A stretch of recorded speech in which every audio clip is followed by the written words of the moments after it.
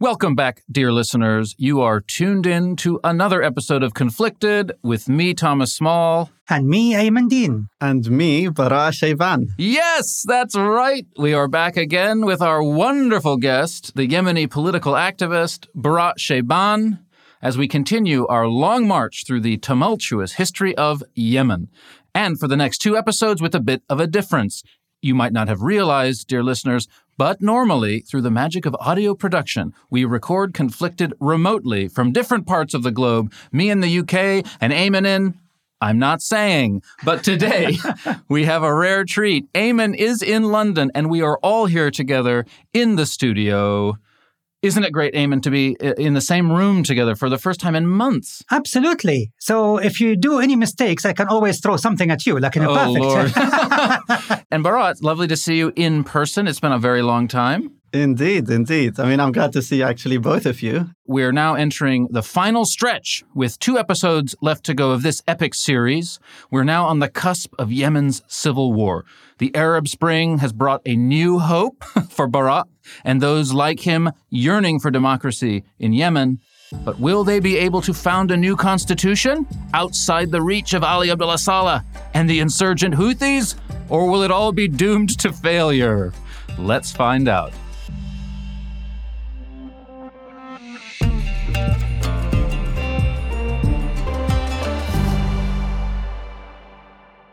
Right. The theme of today's story really is that in Yemen, following the Arab Spring, nobody trusted anybody.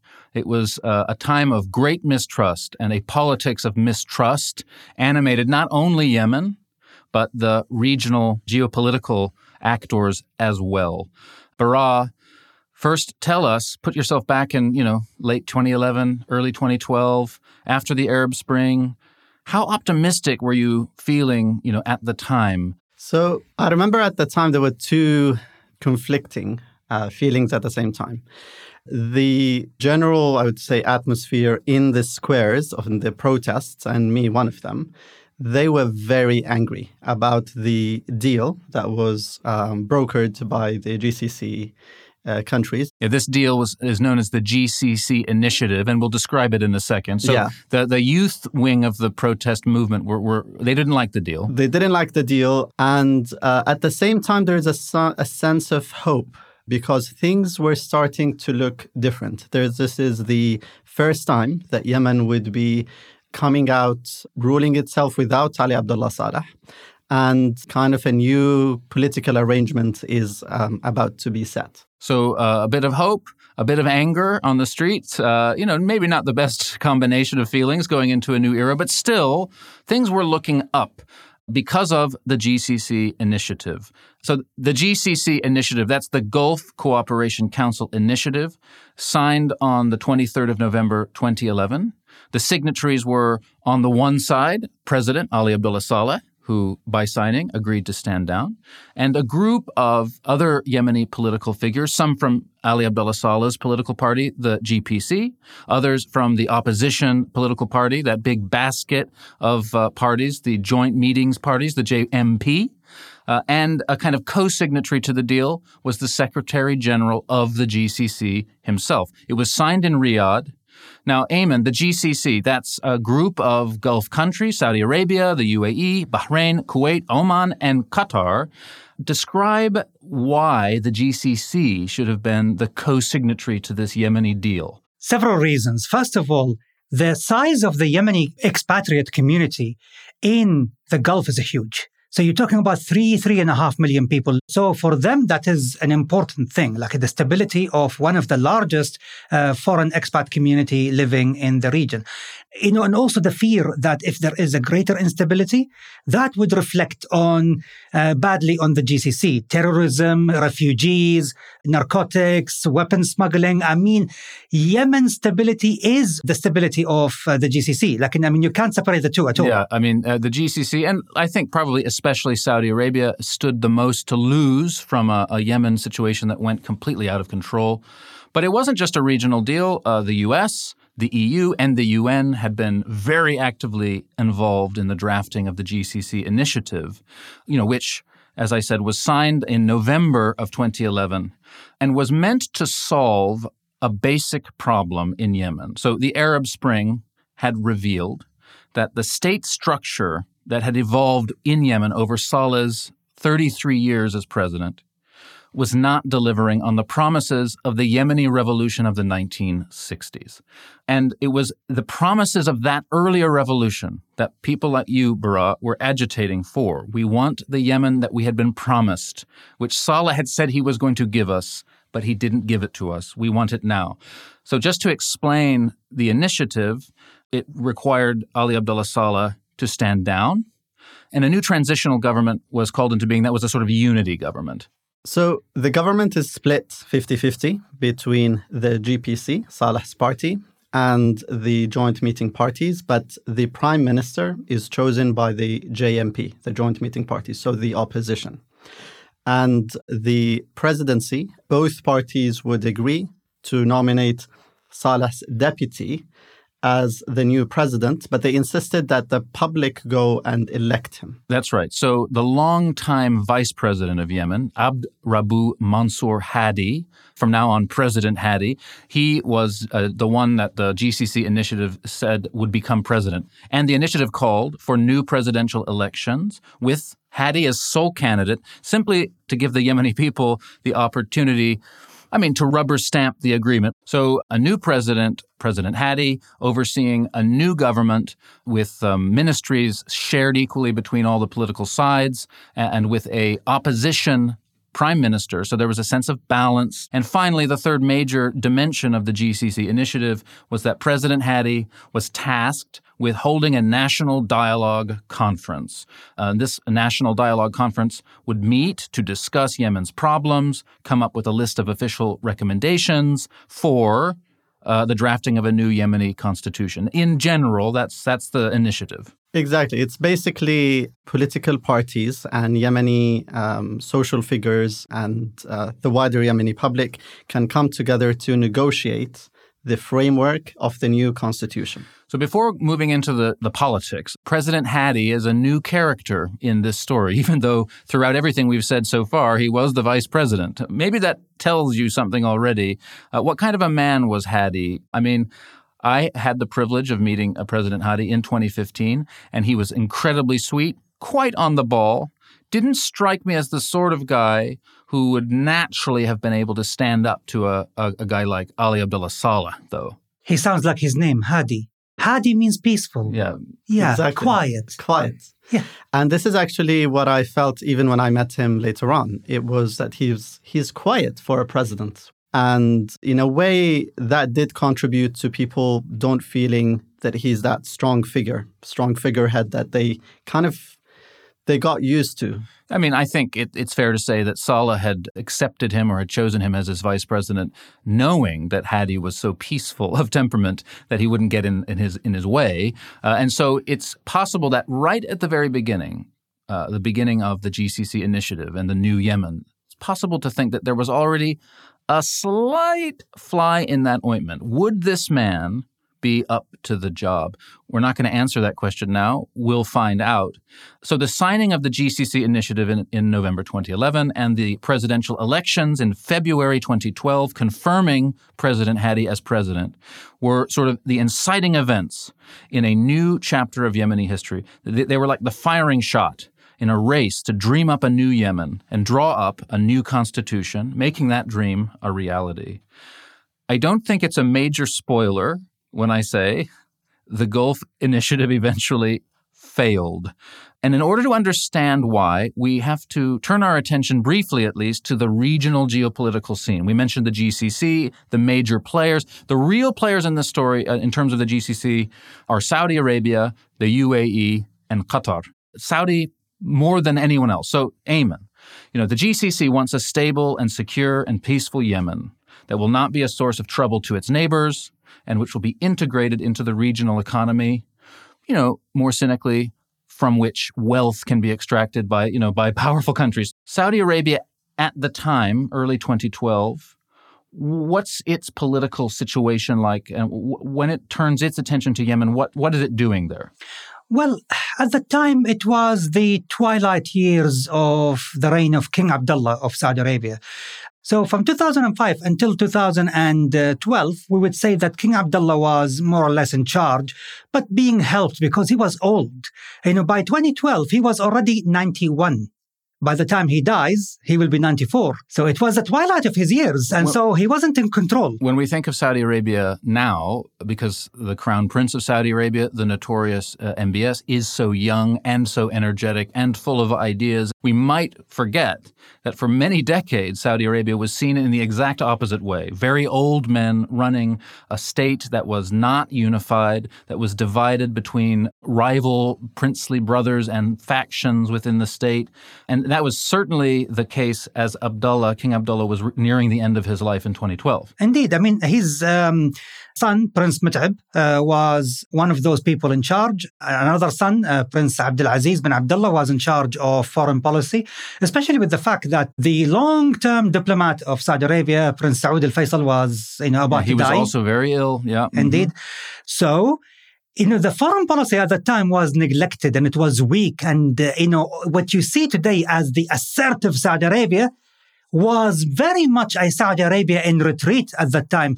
Because of the Arab Spring, they were on the defensive rather than on the offensive. And this is true of Saudi policy in Yemen at the time. So the kind of general sclerotic, non-unified nature of the Saudi state apparatus and government at the time was apparent in the Yemeni situation, which may have contributed down the line to the failure of the Gulf Initiative. The one country that had the most to gain from its success simply wasn't powerful enough at the time to ensure that success. That's one way of seeing it. Now, what about Qatar? I mean, Qatar is a funny country. And in terms of Yemen, Bara, Qatar at this time could be seen as supporting the Islah Party, which, if you remember, dear listener, the Islah Party is a political party, very broad-based, associated to some extent with the Muslim Brotherhood movement, to another extent with some very powerful tribal elements in the north of Yemen. The Islah Party was sort of the main opposition party. Qatar was backing that party. Why? So a couple of reasons, mainly because, first of all, Qatar, in terms of their foreign policy, backed Muslim Brotherhood parties across the region. Especially during the Arab Spring. So that was one factor. The other factor is Hamid al-Ahmar, the son of, and now he's the brother of the Sheikh of the Hashid Confederation tribe. I mean, he managed basically to secure ties in terms, literally family ties. So basically, he became very close to the royal family in Qatar. I see. I think there's also, with Qatar, a kind of Emirati rivalry always there on the ground. Is that right, Ayman? Where's the rivalry in Yemen at that point? At that time, the contradicting foreign policy objectives between the UAE and Qatar stems from two aspects here. The Arab Spring, which was raging at that time, and the Qataris were absolutely, let me use, I'm trying to make it more polite, but actually they were pissing off the Emiratis so much for their support of the Egyptian Muslim Brotherhood. Given how angry the Emiratis were, I think that was polite. Yeah.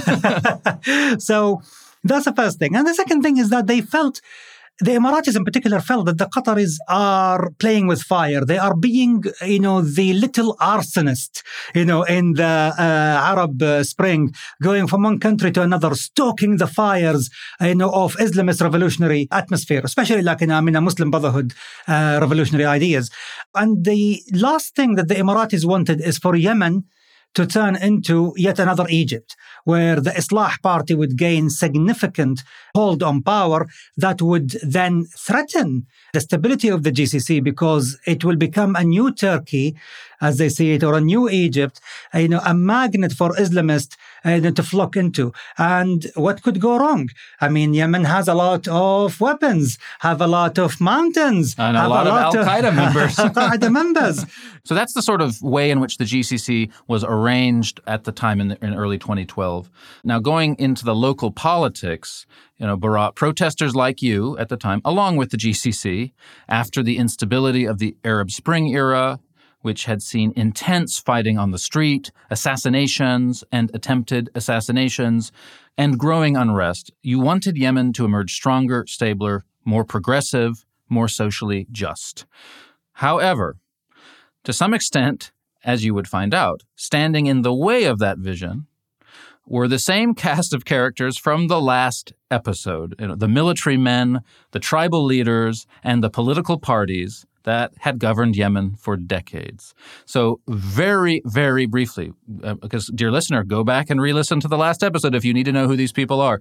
Let's just remind everyone. We have Ali Abdullah Saleh, of course, no longer president, and saying he supported the transition. But also Ali Abdullah Saleh now due to the GCC initiative, have immunity. So one massive point of the GCC initiative was that Ali Abdullah Saleh and his family were immune from any prosecution for any corruption, any crimes from his time in power. From everything. And that didn't basically set well with the protesters. Ali Abdullah Saleh was making official statements when he meets, for example, the UN envoy, when he meets ambassadors, that he supports the transition.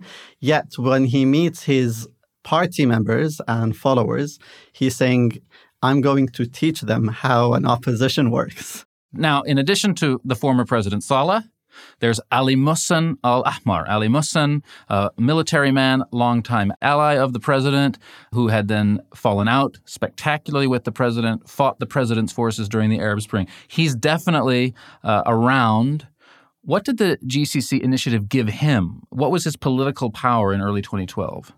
Well, Ali Mussan al-Ahmar was viewed as the person who managed to bring Ali Abdullah Saleh down. So he is an influential figure.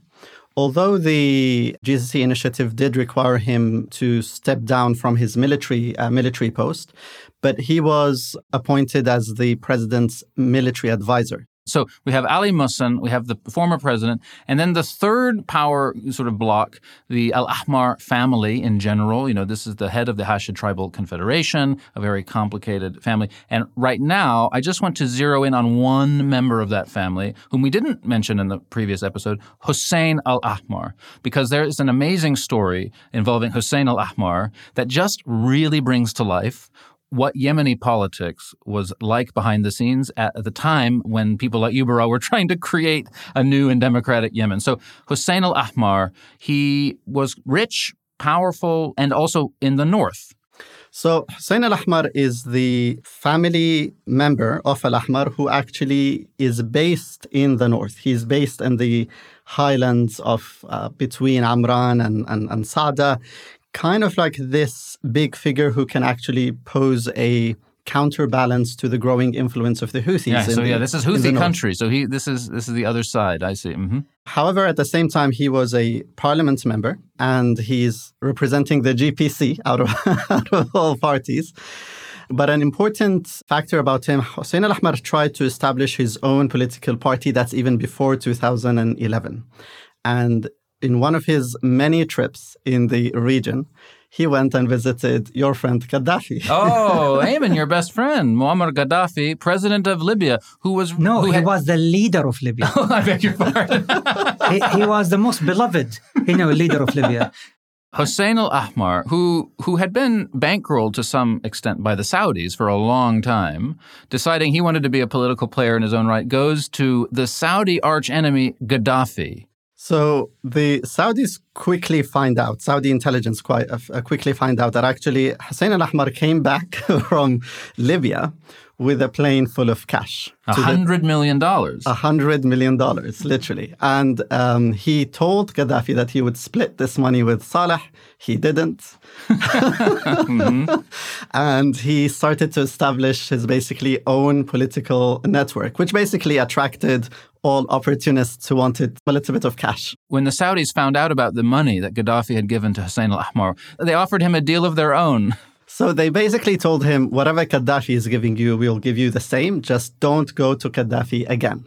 Now, he promised them that he wouldn't. However, later on, when Gaddafi actually was toppled and the rebels literally stormed into the Libyan intelligence headquarters, it was revealed that actually the payments and cash continued flying between Gaddafi and Hussein al-Ahmar, and that angered the Saudis. So Hussein al-Ahmar was taking the Saudi money and the Libyan money, angering the Saudis, who cut ties with Hussein al-Ahmar. Exactly. And this is incredibly important to this story, and we're just going to leave it here, but bear this in mind. The man who was the chief sort of muscle on the ground resisting the Houthis had just been cut out by the Saudis. Finally, this brings us up to the sort of fourth major power player in Yemeni politics, although in retrospect, we realize now how powerful they were. At the time, maybe people weren't paying attention. And that's, of course, the Houthis. The Houthis, Bara, did not sign the GCC initiative, did not agree to the initiative. Why? So the Houthis positioned themselves as the new opposition, the kind of the people who genuinely care about the revolution ideals and goals. And what they said is basically the GCC initiative is a reflection of the interest of the imperial West and the neighboring imperial countries, like especially Saudi Arabia. And the corrupt Yemeni political establishment, which were the signatories to the deal. So the Houthis could be like, this is a sellout to the revolution. So in exchange, they said, we're not willing now to give up our arms and weapons because this is a stooge government that represents America and the West and the corrupt Gulf countries and does not represent the sole heart of the revolution. Classic Hezbollah move, Ayman? Exactly. That's the whole idea. Just say, excuse me, we are anti-imperialist. Death to America, death to everything else. And so we need our weapons. Yes, we need exactly. our weapons. And they started launching an attack at the end of 2011, literally right after the deal was signed. They attacked that Salafi school that Ayman had mentioned in the previous episodes. You remember the Damaj school? The Damaj school. Up in the very far north of Yemen, a Salafi school founded in the 80s and the 90s and had generated a lot of friction with the local Zaidi community because they were engaging in proselytizing activities and stuff. So there was a kind of, interdenominational struggle there. Exactly. So, and then it didn't, despite the brutal fighting that happened in Damaj and the amount of literally atrocities that the Houthis committed, it still didn't get much attention inside the squares. And in Sana'a, I suppose, people looked up there and thought, oh, well, this is the same old kind of tribal partisan war going on. It's nothing really to worry about. And in fact, in the end of 2011, early 2012, the Houthi assault on Damaj kind of failed. It failed due to basically, again, Hussein al-Ahmar. He basically succeeded in mobilizing the tribes up north, and literally that forced the Houthis even to recognize him as a mediator, which basically meant that they had to withdraw from Damaj. So that's Saleh, that's Ali Musin, that's the Al-Ahmar situation. Those are the Houthis. The last great player was, Saleh's political party, the GPC, the party of power in Yemen. And, if you remember, dear listener, the GPC during the Arab Spring had split. Some people had stayed loyal to Saleh. Other people had decided that he needed to go. And that split remained. So the GPC was also embroiled in an inner-party dispute, which was not going to create good conditions for a new Yemen to be born. And this is why, in that post-2012 political environment in Yemen, nobody trusted anybody. I mean, Hadi is the president. He's trying to rally the people around him. He has to work closely with Ali Muhsin, who doesn't trust him, so he doesn't trust him back. Both of them have to work with the Al-Ahmars, but nobody trusts them. Nobody trusts Saleh, and the GCC partners don't trust each other. And in the midst of all of this mistrust, the Houthis are doing stuff up in the north, and no one is really paying attention. So, Bara, at this point, you are not so aware of the intensity of the culture of mistrust because you haven't yet been invited into the inner circles of Yemeni politics. You're still down on the street, in the square, with the youth who were angry about the GCC initiative. And you yourself were not happy with the GCC initiative. Well, not just with the youth, with also the Houthis, who have now, by this time, we've come close to each other. We know their leaders.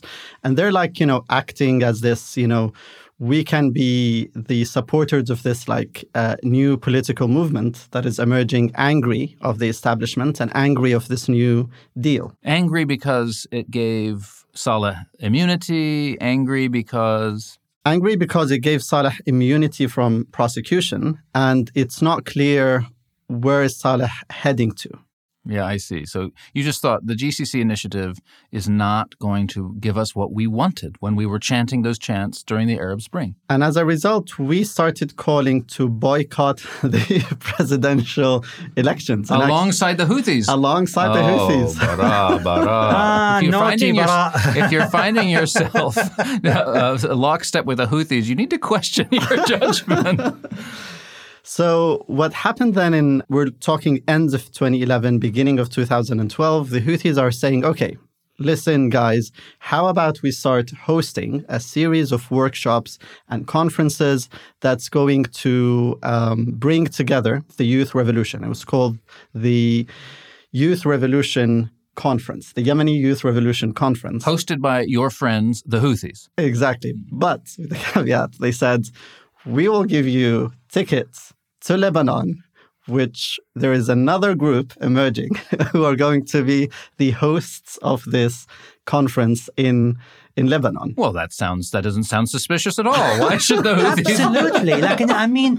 Of all the wonderful places that one could go to, like in Turkey, Maldives, Malaysia, goodness, Dubai, no, go to Lebanon. And South Lebanon, especially. Yeah, wonder why. Who's there? So, surprise, surprise, many youth did respond and started to literally go in batches. And I was invited a couple of times. Say, okay, you didn't go in the first one, let's go, you can go in the second one. You didn't go in the second, you still have the third. Many conferences, many workshops are being organized in Lebanon. Now, in Lebanon, it turned out to be obviously Ayman's best friends, Hezbollah. Absolutely. Yeah. So Hezbollah operatives were hosting, receiving Yemenis coming from the revolution. Basically, what was happening was literally a vetting process. They go and they introduce Yemenis to Hezbollah operatives, and then who's willing to play along with them, who's actually buying into their message of this is an Islamic awakening, similar to the Iranian Revolution, the Islamic Revolution. They go on into the next phase, which is they meet IRGC officers who are also stationed in Lebanon. So political organization is happening with the Houthis recruiting other Yemenis and integrating them all politically to Iran's larger kind of regional political nexus. Exactly. That's happening for sure. Exactly. And on the ground, eventually this leads to the creation of a specific kind of political party or something in Yemen? So it's called the Political Office of the Houthis in Sana'a. They call it the Ansar Allah's political office in Sana'a. And it's basically combined. This is what made it interesting and appealing for many Yemenis. It has this diverse group. It has young liberals, it has some women, it has lefties, it has also some Islamists. It has a combination of many different people. But it does not have Barat Shayban, because you smelled a rat.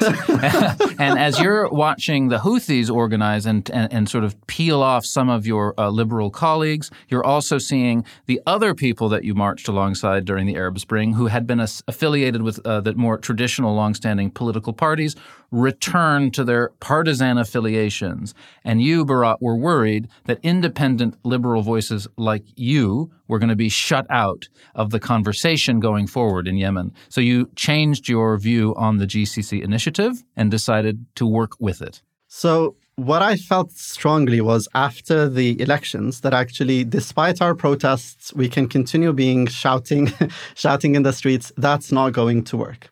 We need to form a political bloc, and we have to be engaged if we want to influence things. What a mature and rather conservative view, Barat. So this is the first time that liberal Barat is being mugged by reality and inching towards a more realistic perspective. So you thought that, President Hadi needed allies. He was invested in the success of the GCC initiative. He was invested in the new constitution that initiative was meant to result in. So you thought, I must unite with fellow independents and participate in this process. And we worked closely with a guy who a lot of Yemeni observers and even foreigners who worked on Yemen know now very well. His name is Ahmed bin Mubarak. Ahmed bin Mubarak. Keep that name in your head, dear listener, because at the end of this story, he plays a very key role. There's a moment featuring him that's very important. And what happened was basically Hadi decided he's going to form a technical and steering committee to start preparing for the national dialogue. It has the traditional players and said, okay, so what is missing is the people who do not have a political party.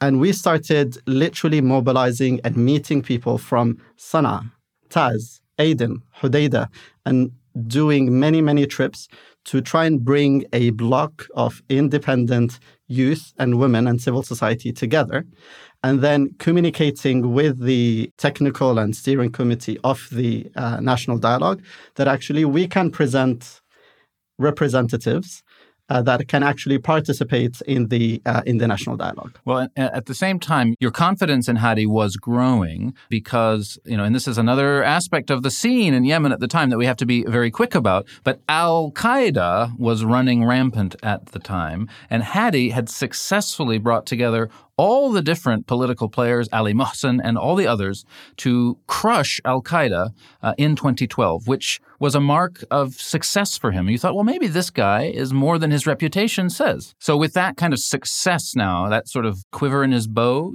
President Hadi, by the end of 2012, was moving confidently into the national dialogue. And because you had so successfully with your allies organized yourselves, you had presented your own names as a list of possible members to the national dialogue, and through your work with bin Mubarak, your liaison within the Hadi camp, it turned out you were indeed chosen and you joined the national dialogue. Yeah, and actually the national dialogue is announced. It has 565 candidates.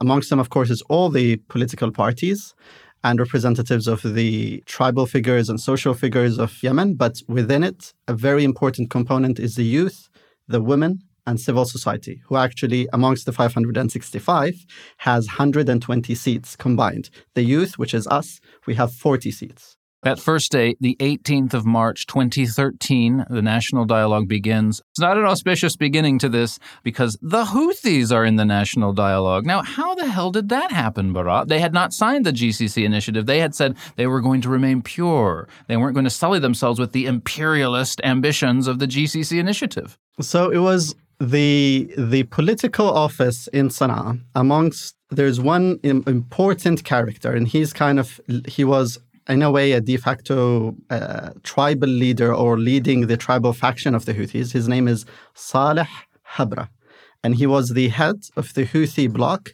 in the national dialogue. And he went to Abdul Malik al-Houthi. Abdul Malik al-Houthi initially refused. He said he's not going to join because, in his words, this is an admission to recognize America and Israel. Which the Houthis did not want to do. Because remember, death to America, death to Israel, that's their chant. Which is obviously nonsense. But anyway, the Saleh Habra, with his kind of tribal-wise mindset, tells him that you need to join. We cannot be an outcast out of all of the Yemeni factions and tribal groups who are coming together to negotiate the future. And he tasked him to form, alongside the political office in Sana'a, the Houthi bloc. And they joined. That, in a way, did give a huge amount of confidence in the success of the national dialogue because it actually brought a lot of factions together. Including the Houthis. Really honestly, Barat, what could go wrong? So we're going to stop now. We're going to take our first break. This is a long episode, dear listener, but it's a great story. We're leaving Barat there on the first day of the National Dialogue Conference with everyone sitting around a table, including the Houthis, and, as we will find out, the former president, Ali Abdullah Saleh, behind the scenes, dancing on the heads of snakes and forming secret pacts with the Houthis. Stay tuned.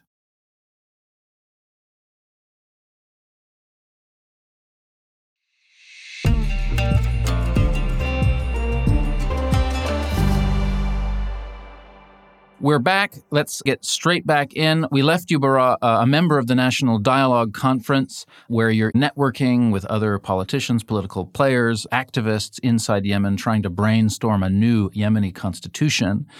Your knowledge of Yemen is expanding, not only because of the National Dialogue Conference, but also because of your day job at the time, which was to investigate drone strikes against Al-Qaeda. I mean, dear listener, honestly, we people in the West, we just don't know what sort of job opportunities there are in the Middle East. So, as you said, after President Hadi crushed Al-Qaeda earlier in 2012, Al-Qaeda members sort of dissolved, embedded themselves into society, which coincided with a renewed drone campaign against them by the United States.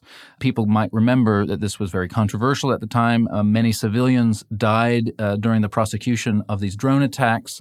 And you were there on the ground visiting strike sites to gather evidence and to advocate, I guess, on behalf of those civilians and their families. Exactly. So I remember the first drone strike that kind of caught my attention that was late in 2011, but specifically after Al-Qaeda was crushed in Abyei.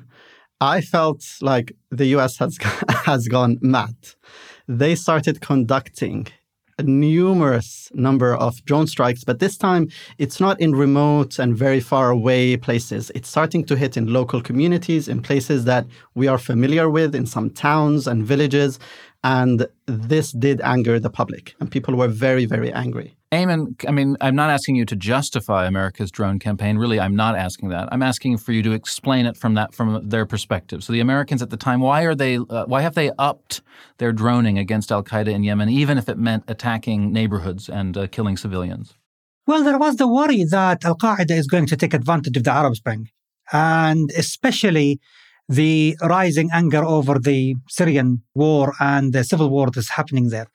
So they wanted, and the Obama administration in particular, they wanted to weaken Al-Qaeda significantly in order to avoid Yemen becoming yet again a safe haven. That led them, of course, to conduct significant in a number of operations in places that are really full of civilian population. And sometimes kids were killed, women were killed, people bystanders, they had nothing to do with Al-Qaeda.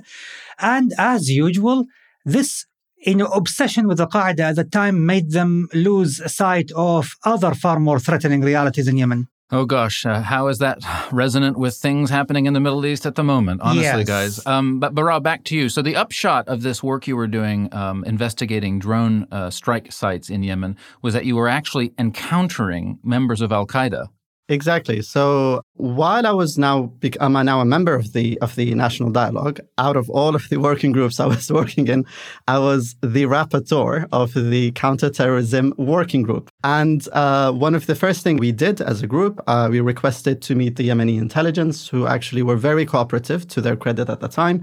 And they allowed us to meet members of Al-Qaeda who were actually sitting in their prisons and had been apprehended in several operations. So there you are, getting to know the reality of Al-Qaeda-controlled areas on the ground. You're meeting Al-Qaeda members. You're getting a sense of what kind of a person an Al-Qaeda member is. You're also in the National Dialogue, working alongside Hadi's ally bin Mubarak to do the National Dialogue's work. At this point, bin Mubarak asks you to return to your hometowns, if you like, your ancestral villages, to hold workshops and to get a sense of what those local communities wanted for Yemen. It was an interesting time. So what many people kind of tend to forget about those years between 2011 until the beginning of the conflict is, for many of us, it was like the golden era of Yemen. We're meeting, there is a dynamic and active civil society, there are workshops. So in that general environment, we're still very, very hopeful. This is heartbreaking to hear, Bara. It's heartbreaking. I know what's happening next. Anyway. And in the midst of that, bin Mubarak asked me to go, and not just me, he asked several members who actually come from Hajjah. And Hajjah is this beautiful place in the northern part of Yemen, and it sits literally between Amran and Saada. So it's right between Houthi country and Ali Mohsen country, Al-Ahmar country. Poor Hajjah. Okay. That's a shit sandwich I don't want to be a part of. And we have an interesting discussion with the members of the local community and discussions about transitional justice and so on, until a young, I would say very brave journalist came to me. And I still wonder where he is until today. I wish I could see him again. He came to me and he asked, can you stay until tomorrow? Instead of leaving with the convoy, with the whole delegation tonight, can you stay until tomorrow? I would like to show you something very important. It's more important than this superficial discussions that you're having because it actually touches reality on the ground. And at the beginning, I was hesitant. Then I said, fine, let me stay. It's just one day. Nothing's going to happen. And the next day I went to a village with all Yemenis would later on know it very well. It's called Hajur. Hajur. It's a very mountainous area, but literally a very poor tribal village, do not have much resources. And they have been surrounded. They've been fighting the Houthis for many months now, actively being shelled, bombed. A lot of their farms had literally been infested with landmines planted by the Houthis. Did you know that the Houthis had proceeded that far towards the south into Hajjah? Did this come as a surprise to you that they were even there?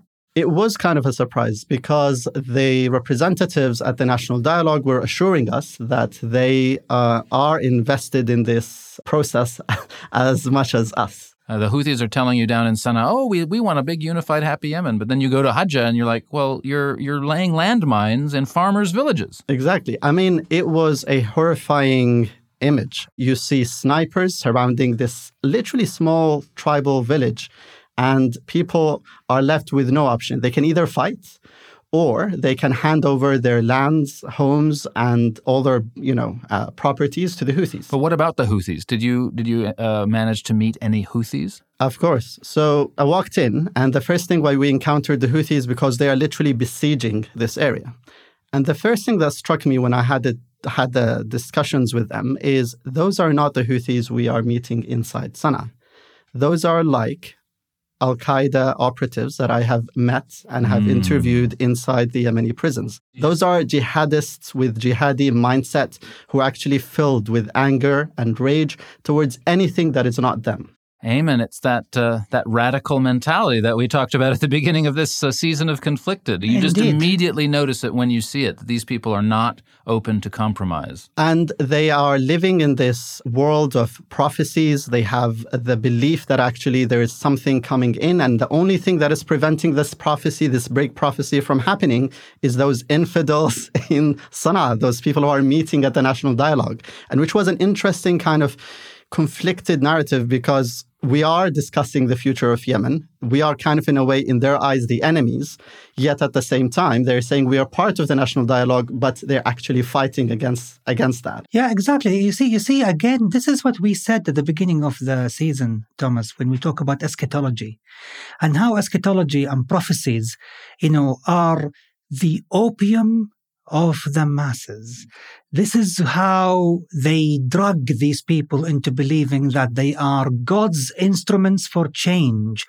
And change could only happen if they are the vanguard to fulfill the prophecies. So they are God's soldiers. And therefore, they set themselves high above everyone else and they look down on everyone else. God's soldiers. I mean, when the Houthis decided to rebrand themselves, what did they say? Ansar Allah. Yes, God's helpers. The helpers of God. And you saw that playing itself out there on the ground in Hajjah. I mean, it was like proper fighting, a real wartime conditions there. So in a way, though we think war broke out in Yemen in March 2015, it was already there. It was already there, and it was a frightening scene. And I remember I immediately, without hesitation, I felt it was nonsense to continue discussing and negotiating with those militants up in the mountains of Hajjah.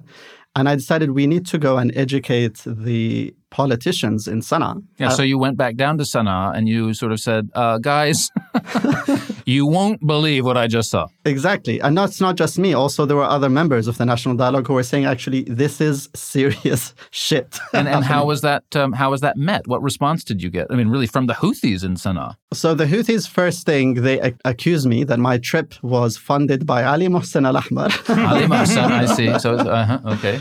And then they kind of starting to shed doubts and saying, like, all of the delegations that have gone to the north, they were saying, those have drank the Kool-Aid of the Islah, of Al-Ahmars, of Ali Mohsen. Just gaslighting you, classic gaslighting. So, I mean, obviously you must have thought, I mean, the National Dialogue is in peril here. We must confront the Houthis. But sadly, as was seen a couple of years earlier during the Arab Spring, the truth is, Bara, that at the time, very powerful political forces in Yemen were benefiting from the Houthis rampaging in the north. Now, not just that. So also around the same time, we have meetings with President Hadi. And the first meeting, I still remember it very well, the first thing he started to mention to us is this shipment of weapons that the Yemeni coastal guards have seized going to the Houthis. And he talked about 5 shipments. 3, I think, have already managed to go through. But the Yemeni coastal guards, with the help even of the U.S., had managed to seize. Wait, so these are boatloads of weapons going to the Houthis from where? Well, according to Hadi, it was from Iran. And actually, I didn't have any reason to doubt him because I was seeing all of the signs around there. I mean, you don't need to be an expert or some genius to add things together. So President Hadi knew that the Houthis were a threat and that they were being supported by Iran as early as 2013.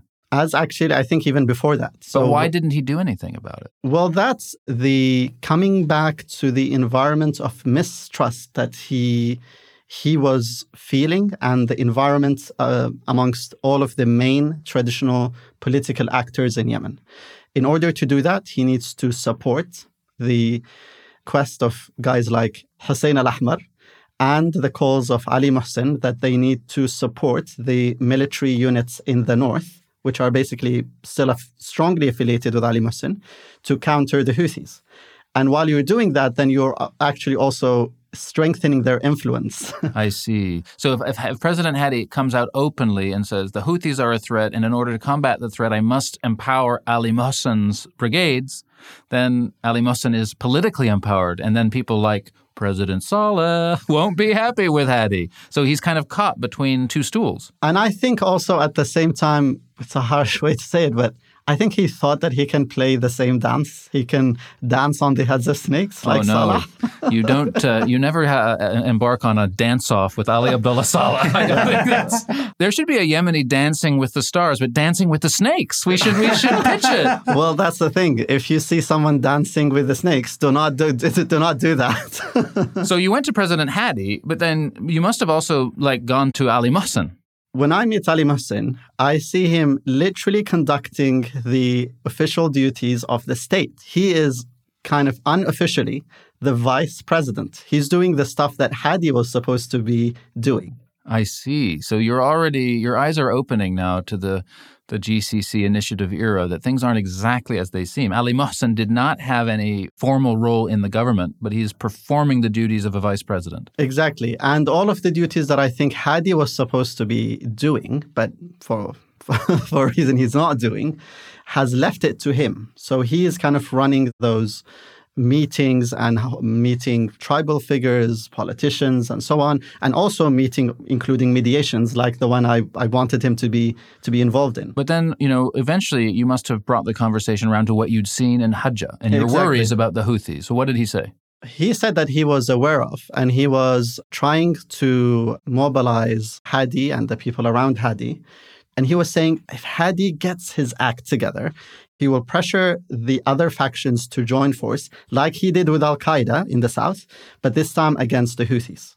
Well, I mean, I guess that the sad truth of the matter is that, more or less half of the Yemeni army remained loyal to Ali Abdullah Saleh, the former president of Yemen.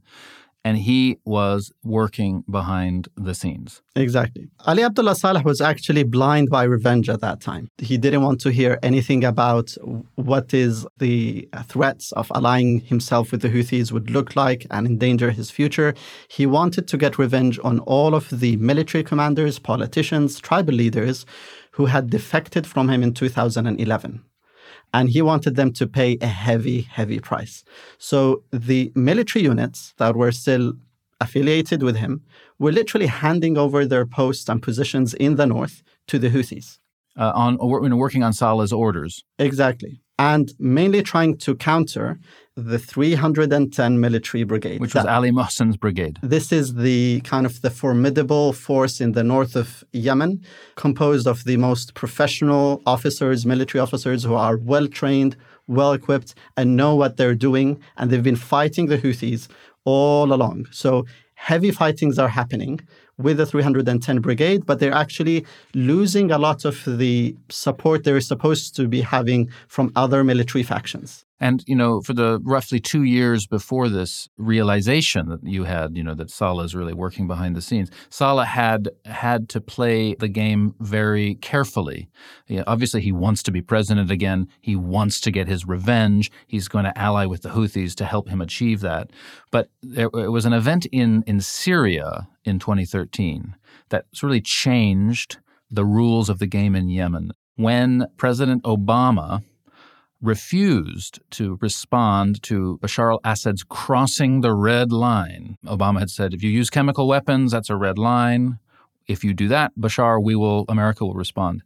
And in 2013, Obama actually didn't. He didn't live up to that threat. And from then on, everything in the Middle East really changed because America was signaling it's not willing to go the whole way. On that day, actually, a senior aide of Saleh told me that Saleh said, now I can come back. And that signifies how important the other regional factors are affecting also the transition in Yemen. Exactly, because why? The problem you see with the Americans during the post 9/11 era, the Republicans in particular, George Bush and his administration, was their overcommitment in the Middle East. And Obama's problem were their undercommitment in the Middle East. Obama just wanted peace with Iran at any cost. And that involved emboldening Hezbollah to enter into Syria, emboldening the Syrian regime to continue killing their own people, allowing Hamas to continue rearming, and we can see what is happening, and even stopping the DEA in America, the Drug Enforcement Agency, from pursuing an investigation into Hezbollah even. All of this signaled to the Iranians that you can do whatever you want in the Middle East. And it didn't only signal it to the Iranians, it signaled it to Ali Abdullah Saleh, who realized, now I can come back. So to make a long story short, Saleh was playing this game, dear listener. He thought, I'll allow the Houthis to destroy Ali Muhsin and his forces and to destroy the forces of the Al-Ahmar tribal family. And then once the Houthis are so strong, the Saudis will have no choice but to back me and my forces to defeat the Houthis, and I will be president of Yemen again, and my son will be president after me. That's Saleh's game, and that game began to be played out in the open by the Houthis beginning in the end of 2013, when their forces enter Damaj again. This is the town, dear listener, where that Salafi school was, and which 2 years before the Houthis had attacked, but the forces of Hussein al-Ahmar had repelled them. Well, now Hussein al-Ahmar was very weak because the Saudis had been pissed off with him taking money from Gaddafi. And this time, the Houthis won. They didn't just win, they demolished his house.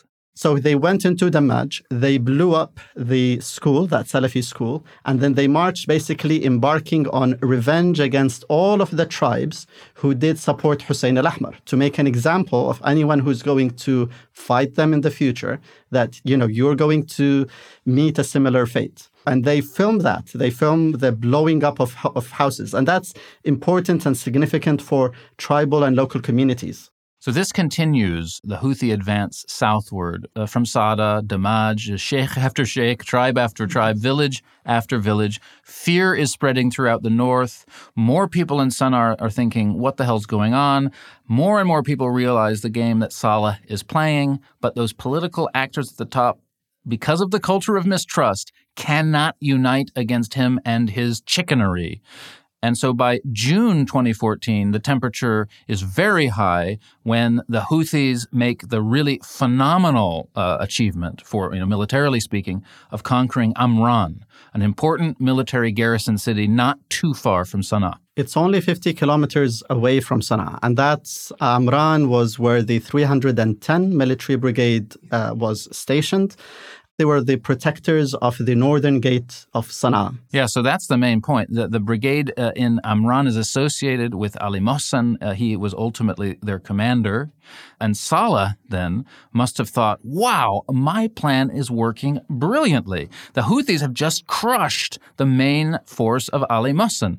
So, now they're heading on their way to Sana'a. That's okay. They'll keep crushing more and more of Ali Mohsen's forces because at the end of the day, I know the Saudis will swoop in, support me to throw off the Houthis. That's his plan. That summer, the summer of 2014, the Houthis advance to outside Sana'a, where they sit. And then some very interesting politics begin to be played out, politics that resonate with sort of Hassan Nasrallah and Hezbollah style politicking. So what happened is in summer of 2014, the Yemeni government decides to remove oil subsidies. So as a result, oil prices, petrol prices gone up in Yemen, and Abdul Malik al-Houthi now posed himself as the voice of the people. He wants to bring the prices down and saying this is actually not a result of because the oil prices worldwide are going up. This is due to the corruption of this government, this stooges American supported and funded government. They're very corrupt. And we need to bring them down. We need to bring the prices down. And we need to start implementing the national dialogue outcomes. Abdul Malik al-Houthi's reputation was growing in a way. And it wasn't just the Saudis in this case. The U.S. had also contributed to his growing reputation amongst activists, revolutionary liberal activists in Yemen, because of that droning campaign, which the Yemeni people were so angry about and which Abdul Malik al-Houthi was able to twist and use to his political advantage, saying, you see, the evil Americans, they are evil, death to America. And even more of your former sort of colleagues on the squares during the Arab Spring saw Abdul Malik al-Houthi as a revolutionary in sympathy with them. Exactly. I literally was trying to go and meet them and saying, you idiots, you don't understand what's happening because I've seen what the Houthis were doing in the north of Yemen. And in my mind, I was saying, this is just an excuse to conquer Sana'a. The Houthis want to take over Sana'a. They're just using all of this as an excuse. And what about President Hadi? What about other people in the national dialogue? I guess they're thinking, if there's any fighting, it's between the Houthis and Ali Mohsen's people. This can benefit us, or is it still, it's just a partisan squabble. It's not an existential threat. You must have been so frustrated. Barak. I was. It was very strange. I literally, in those final days, I went to meet President Hadi numerous times, many times. I go and talk to him. He would tell us something, but he's not willing to say that publicly. He say that Saleh is plotting with the Houthis, but he's not willing to call for the mobilization. And I remember in that week before the Houthis conquered Sana'a, I met with a top Islahi leader who was literally just done with his meeting with Hadi. As he's walking out of the presidential palace, I tell him, what did you guys discuss? And he said he asked us to basically bring our people to fight the Houthis. And this Islahi leader asked Hadi to go out on national TV and call for popular mobilization against the Houthis. And Hadi refused. Hadi refused. Unfortunately, I don't know what he was thinking, but I think at that time he thought that actually if they just pressured Ali Mohsen enough, that would weaken his position. They're not actually coming after me. That takes us to 21st of September, 2014. This is when probably, with less shock really by this stage, but certainly a lot of worry, concern, anxiety, despair, you watched the Houthis conquer Sana'a. And 1 week of fighting, that's all what the fighting did. It did kill many people. A lot of people don't know this. It killed over 300 people, including civilians. And eventually, the UN envoy literally flew to Saada to meet Abdul Malik al-Houthi, took representatives, and they flew back into Sana'a. All of this while the fighting is happening at the outskirts of Sana'a. I mean, there on the 21st of September, he, the UN envoy, is in the presidential palace with some Houthis negotiating an agreement, a peace agreement, while, unbeknownst to them, The Houthis are conquering the city. It was an unbelievable scene. The Houthis are literally taking government institutions, they're taking the TV station, the military camps in Sana'a, the police stations, while those officials are still negotiating the draft of like this article, put this article before that. And only when the Minister of Defense leaves the presidential palace and literally his guards tell him, "What are you guys doing? The Houthis have took over the capital." Well, the Houthis did indeed take over the capital. Ali Mohsen al-Ahmar was extracted from a conquered Sana'a by the Saudis, who flew him eventually to the kingdom. The Houthis signed what's called the Peace and Partnership Agreement, very ironic name with hindsight, with the UN to help form a new government, and said openly, the basic plan hasn't changed. The national dialogue results, we will live up to those results. We will implement those results. The new constitution, it's on its way. We're gonna implement it. They pretended, really, to be the stewards of the GCC initiative. But meanwhile, their troops continued to conquer southward from Sana'a. And I remember I went immediately to a province in central Yemen called Bayda, and it was a very frightening scene. The Houthis politicians are in Sana'a promising that they will not attack any more village or town. When you arrive there, I saw literally 2 villages. It's something out of a movie. Thousands of people, including women, children, elderly, and literally normal locals, villagers, leaving their homes as the Houthis are blowing up their houses and flattening them to the ground. And you're witnessing this with your own eyes. Exactly. It's a very surreal moment and saying like, what is happening? And from that moment, I decided actually this is not going to work. The Houthis need to be met by some form of military force that is formed of those national political players to unite themselves to counter the Houthis, because the Houthis' ultimate aim is to take control over the whole of Yemen. By this time, I think more and more people were realizing what you had already realized, Bara, because, into October, November 2014, the Houthis began changing their message a bit, right? I mean, when they conquered Sana'a, they'd said, don't worry, we'll be the stewards of the Gulf Initiative. We're going to see this new constitution through. But then more and more they were saying, this new constitution, this is another, U.S. plot to divide and conquer Yemen. We don't like this federal system. I mean, we now know that's because they wanted a very unitary system with them in control. So you and other people realizing what was up, you started to protest. We started to arrange protests similar to those of 2011, arranging them, calling university students to mobilize and start protesting.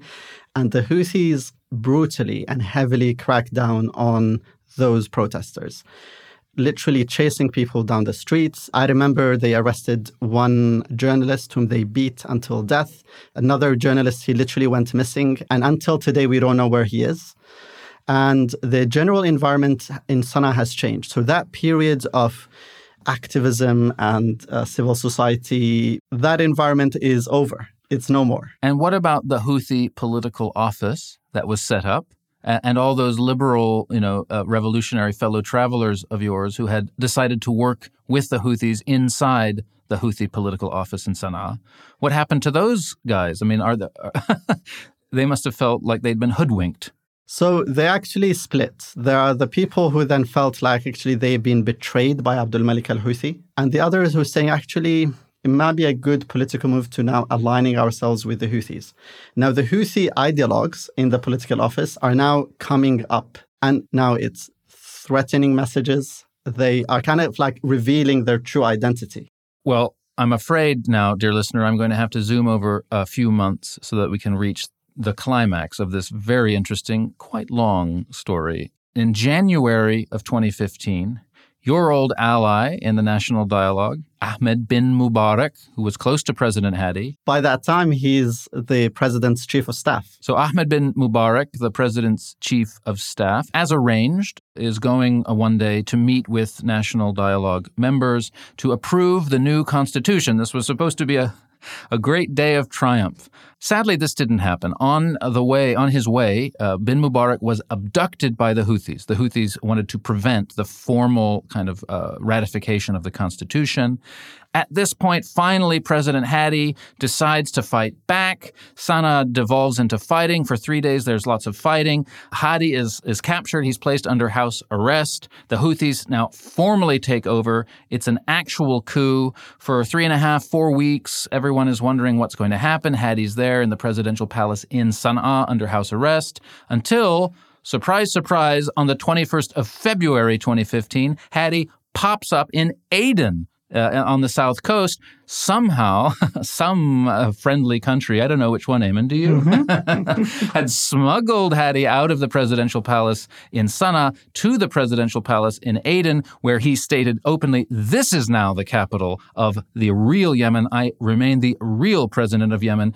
And the Houthis say, get him! And they've already been rampaging down to the south alongside forces loyal to Ali Abdullah Saleh. And that's where, because, you always turn up in the most unlucky places, Barak. You're actually in Aden by this point. when President Hadi says, I'm here, and the Houthis say, we're coming to get you. And just walking a few weeks before this event, first of all, we were in Sana'a. We were arranging for those protests, but actually I then meet with other young activists who actually say, we need another move. We need to bring now a national bloc against the Houthis, that its sole purpose is to counter the coup. We actually managed to bring all of the political parties and we make the official announcement for this national bloc, but actually we cannot meet in Sana'a. Sana'a is run by the Houthis. So you went to Aden. We go to Aden. I'm literally, without joking, Thomas, I was smuggled by a tribal leader who was a fellow colleague at the National Dialogue who said, don't worry, I'll help you to get into Aden. This time I'm with literally a combination of multiple groups who in normal times would not meet with each other or trust each other. You have secessionists who are now kind of ready because they know that Saleh and the Houthis are now aligning themselves for this coming attack on Aden. You have tribal leaders who are saying, let's come together and support Hadi. And the traditional political parties, all of us having this meeting in Aden. And quickly, as soon as we arrived, the Houthis arrived right after us. And the fighting starts around the outskirts of Aden airport. They take the airport. There's fighting in the street. It's proper fighting. And then, sort of most shocking of all, there is an extraordinary Air Force strike on the presidential palace in Aden. I mean, that must have been very strange. It's like the Houthis are now flying. I mean, they suddenly have jets. They're Saleh's jets. So course. It's now not an open secret. Everyone knows Saleh is working with the Houthis. He's using the military officers and now the Yemeni Air Force to bomb President Hadi. We actually think on that day that actually Hadi is dead. That's right. So the presidential palace in Aden is attacked by the Yemeni Air Force, loyal to Saleh. And everyone thinks Hadi's dead. Let's put a pin in it there. Eamon. At this point, Eamon, you've been so quiet listening to this thrilling story from our friend Barak. At this point, Ali Abdullah Saleh's son, Ahmed Saleh, goes to Riyadh. Now, we have overlooked a very important sort of event that happened in the last 2 months of this story, which is that King Abdullah died, was replaced by his brother Salman, King Salman, who immediately appointed his relatively little-known, quite young son, Mohammed bin Salman, as Minister of Defense. Ahmed Saleh goes to visit MBS, Minister of Defense, because Saleh's thinking, this is where I cash in. This was my plan. I was going to give the Houthis a lot of power. They've now conquered half the country. The Saudis will have to intervene on my behalf, helping me to fight the Houthis and put me back in power. So how did MBS respond to this conversation with Saleh's son? In a sense, if I want to condense the whole thing, well, we don't do deals with foxes. So it didn't go well for Ahmed. It didn't go well. What's the word on the street in Yemen about this conversation between Ahmed Saleh and MBS? So Saleh loyalists are feeling very confident. Their guy is now soon is going to be back in power. Hadi, no one knows where he is right now. And we are basically left in the streets of Aden. I remember the fightings happening from one street to another. Suddenly there is no checkpoints. There is no security officers, no police stations, nothing except Houthis and members of a combination of tribal factions and secessionist group and some Islahis and Salafis and kind of combined together in this weird moment, fighting the Houthis in the streets of Aden. And this is literally from one street to another, a street-to-street fighting. And Ahmed Saleh, in his meeting with MBS, feeling very confident, he delivers a very threatening message to MBS. And at the same time, the Houthis, alongside Saleh, are deploying a military maneuver at the border with Saudi Arabia. And basically what he was threatening him, he said, either you back us up or we're going to unleash hell on Saudi Arabia. Well, I believe that MBS responded with some pretty saucy language and told him to go fuck himself, frankly, I think. I think that's a good summary of how that meeting went down? Yeah. He told them we don't entertain foxes. So Saleh was sent packing, and on the 25th of March, 2015, out of the blue, Saudi Arabia intervened in the Yemeni civil war. The important thing to stress is the civil war had then been raging for 6 months. And more. It was a proper civil war. Ahmed Saleh had threatened Saudi Arabia with attack from the Houthis if he didn't intervene in the war on his behalf. So Saudi Arabia said, actually, no, we're going to intervene on the side of the UN-supported President Hadi, the official president of Yemen. And as you said, Thomas, I always pop up at the interesting places. I remember very well, the airport was shut down for several days. I was stuck because I wanted to fly to London to meet my wife. And then suddenly I get a call from a friend who was at the airport saying, I can actually book you in. This is the last flight leaving Aden. And when I started to try to negotiate with him, he said, this is it. You're either on this flight or you're stuck. I go to the airport and I meet the Yemeni foreign minister at the airport and we have a discussion. He tells me he's now flying to Cairo, to the Arab summit, and he is calling in officially the Arab intervention. He actually doesn't believe that the Arab countries will respond or actually agree to intervene on the Yemeni government's behalf. Well, he was wrong about that. And as your plane took off from Aden Airport, Saudi planes, backed by a large coalition of Arab countries, which would then, over the next few days, get larger, and over the next few weeks would get UN backing, Operation Decisive Storm was launched, and another chapter in Yemen's long and complicated history opened, the chapter of the Great War in Yemen, which continues to rage to this day. This is where we're going to stop. Barat, thank you so much. I'm sure the dear listener knows more about Yemen than he ever thought he would and can make sense now of all of those headlines he's seen off and on for the last 8 years. Dear listener, we will be back for one final episode with Barat and Ayman for sure this time, bringing us up to the present day in Yemen and showing how events in Yemen are linked to the events sadly, tragically, ominously playing out on the ground right now in Palestine and Israel. So stay tuned for that. A reminder that you can follow the show over on Facebook and Twitter at MHConflicted. And for a deeper dive into all the subjects we talk about here on Conflicted, head over to Facebook and search Conflicted Podcast Discussion Group.